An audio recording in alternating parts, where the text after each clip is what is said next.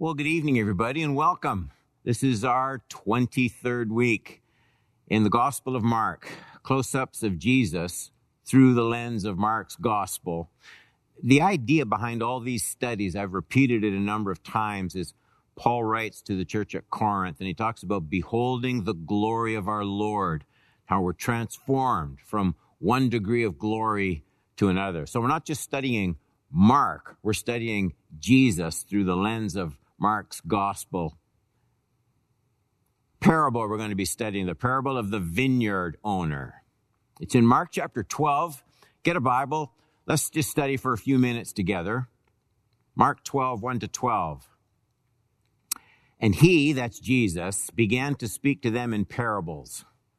A man planted a vineyard, put a fence around it, and dug a pit for the winepress, and built a tower, and leased it to tenants, and went to another country. So then the parable, Jesus is gone now. He's ascended. He's not here right now.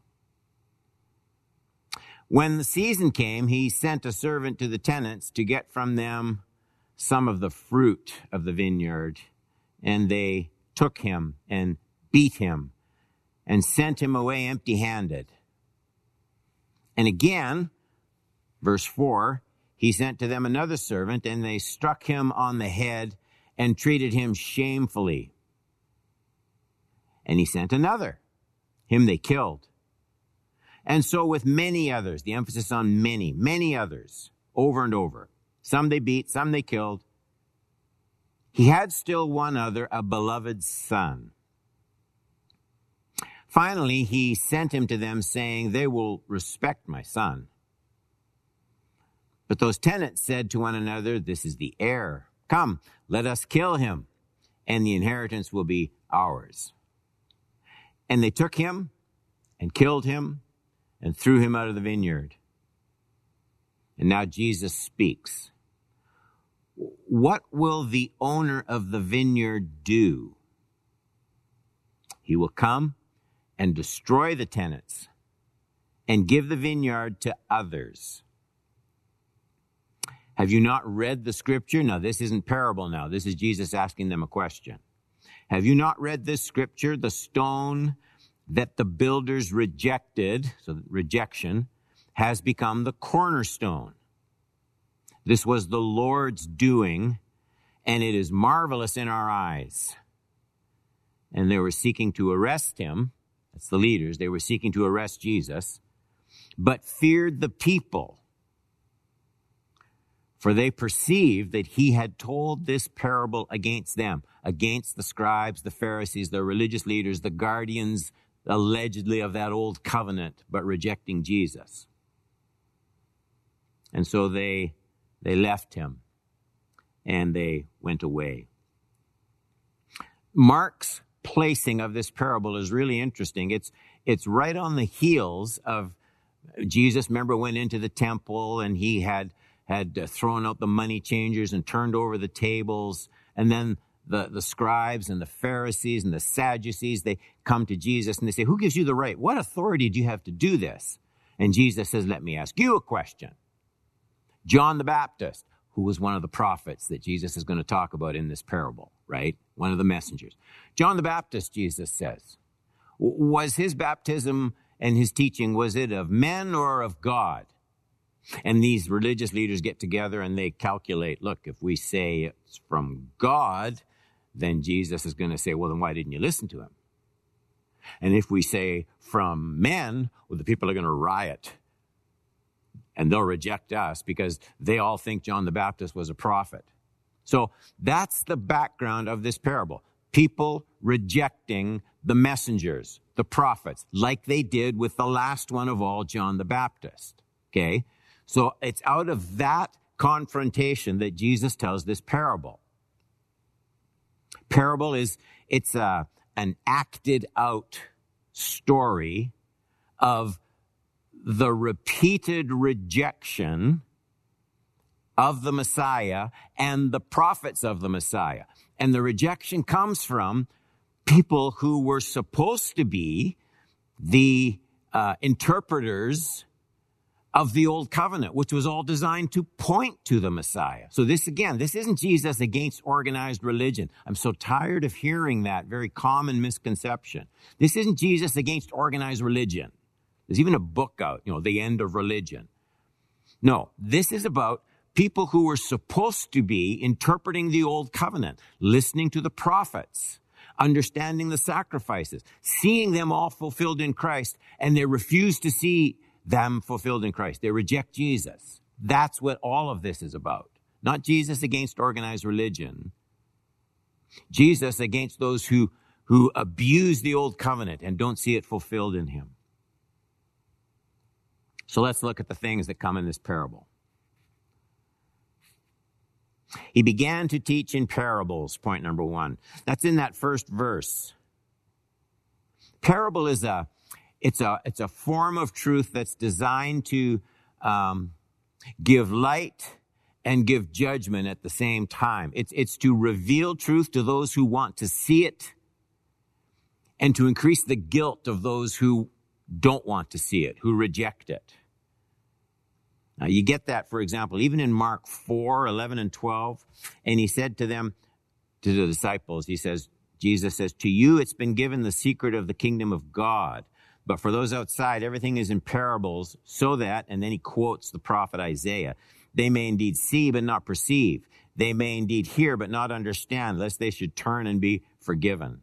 So the gospel is the gospel about Jesus and his kingdom and his coming. It's a wonderful thing to accept. It's a terrible thing to reject. And the parables are designed to bring out both sides, the grace and the judgment. Point 2, look at the players in Jesus' story, this parable. There are these servants. They represent the succession of prophets, messengers that were sent to draw the people to God. And then, in distinction to all the messengers, there's clearly this son.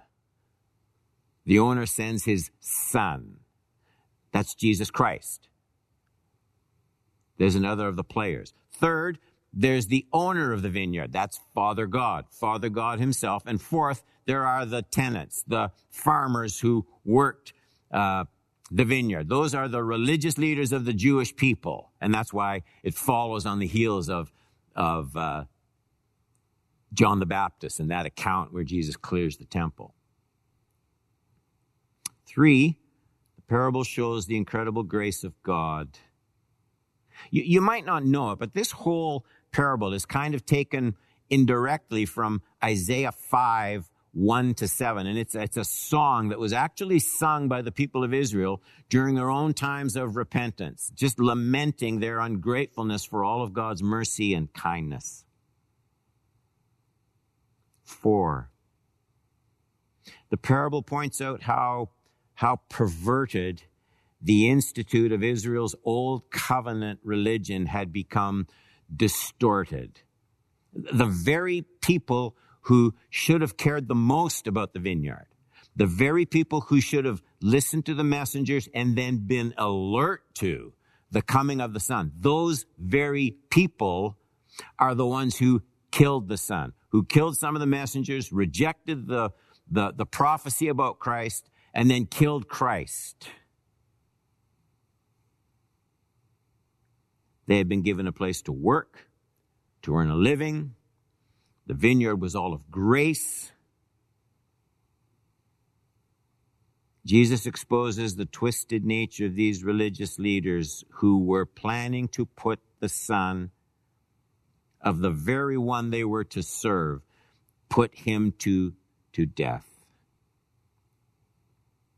5. This is important. In the parable, Jesus tells the story. Notice, it's easy to miss this, how Jesus once again predicts his own death. Jesus is telling the story. Jesus is talking about the Son, the Father sending the Son, and the Son being killed. So Jesus is talking about himself. It was not an accident. Jesus didn't die as a martyr. He didn't die as a moral teacher, and people couldn't accept his teaching. It was all planned, all predicted. God's plan was still unfolding. 6. Notice how the parable shows the beautiful patience of God. How many messengers would he send? And in Jesus' story, there's messenger after messenger. Many of them, he says. Many of them, over and over sent. 1 rejected, 2 rejected, 3 rejected, 4. What a sequence. This large number. And then unbelievably, this owner sends his own son into the same wretched situation where all these abuses and rejections had already taken place. It's into that mess that the son is sent. So there is judgment in this parable. It ends with judgment, but it's not quick. It's not impatient. There's an unbelievable mercy at work in the heart of God. It's what Peter was talking about. 2 Peter 3:9. The Lord is not slow to fulfill his promise, as some count slowness, but is patient toward you, not wishing that any should perish, but that all should reach repentance. There's also, far less well known, but there's a passage illustrating the same heart of God and the same situation in the Old Testament. If you look this one up, it's 2 Chronicles 36, 15 and 16. Listen to these beautiful words. The Lord, the God of their fathers, sent persistently to them by his messengers, because he had compassion on his people and on his dwelling place. But they kept mocking the messengers of God, despising his words, scoffing at his prophets, until the wrath of the Lord rose up against his people until there was no remedy. I mean, that's just like a carbon copy of Jesus' parable, lifted right out of 2 Chronicles 36, 15, and 16. 7. Another thing that's important, the parable shows that Jesus is God's final offering to mankind. Notice in the parable, it's in verse 6, and it says, and he sent him, that's his son, last of all. That's how Jesus tells the parable. All these messengers, one after another, and he sent his son last of all. So there would be no others sent. It's the same idea that the writer of Hebrews talks about, Hebrews 1 and 2. Therefore, we must pay much closer attention to what we have heard, lest we drift away from it. For since the message declared by angels proved to be reliable, and every transgressor or disobedience received a just retribution. And then he's going to go on. I won't read the whole thing. How much more? With this final offering of Christ, don't reject that, because there's no other offerings. Point number 8. The parable, while there's compassion and patience and mercy, the parable teaches that firm judgment awaited those who continued to hard-heartedly refuse and abuse God's final offer of grace. Man's rejection of Jesus doesn't mean the end of Jesus. I mean, the son is killed in the parable. But then the parable closes with Jesus quoting these words, and they're repeated. They're repeated in Acts 4:11. This Jesus, the one rejected by you, the builders, has become the cornerstone. Rejected by you, the builders, has become the cornerstone. So, in their blindness and their hard-heartedness, the son is killed, but that doesn't end God's plan. The son is raised in actuality, not in the parable. In actuality, the son is raised. Peter repeats the same thing. This gets repeated in the New Testament quite a bit. 1 Peter 2:7. So the honor is for you who believe.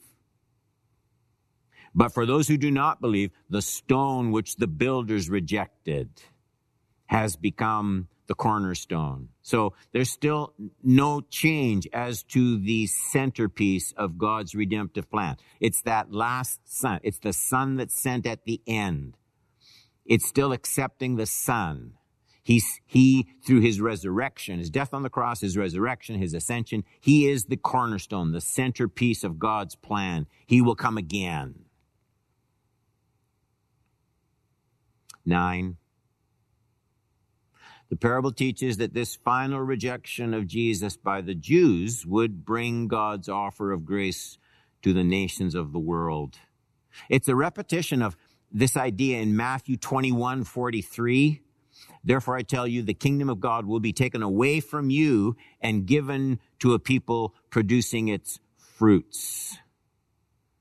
And so the leaders, when Jesus finishes this parable, Mark 12, Mark says the leaders were furious with Jesus because they sensed that this parable was against them. And it was.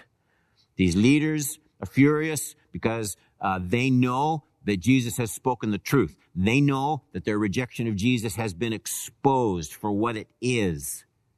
They know that God's true plan to reach the nations through Jesus Christ, it doesn't fit with their distorted application of the old covenant.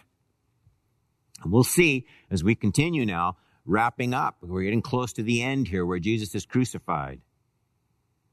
They plan to get rid of Jesus once for all.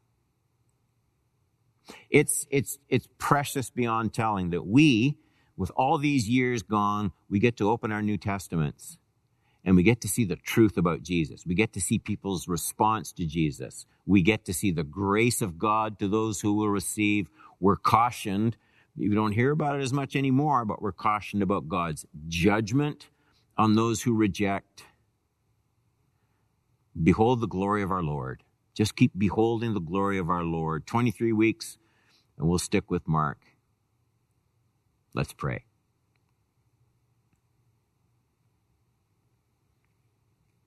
We're so grateful for the history, prophet after prophet after prophet. Though those keepers of the old covenant rejected Jesus, we have the fulfillment, seeing everything pointing to Christ. We see the proof of God's complete plan unfolding in Revelation, Old Testament to New. We get to see the glory of Jesus as God's final revelation. We get to see that he's still the cornerstone. And so in all of these shaky times, we look to Jesus over and over again. Draw our hearts close to you, Lord. Ask it in your name. Amen. Amen. Join us Sunday, 10 o'clock. We're going to be finishing the study we've been doing in Philippians. That'll be Sunday morning, 10 o'clock live stream here. And then Sunday night, we're going to be back in Romans again. 2 more in Romans. God bless you, church. Love one another.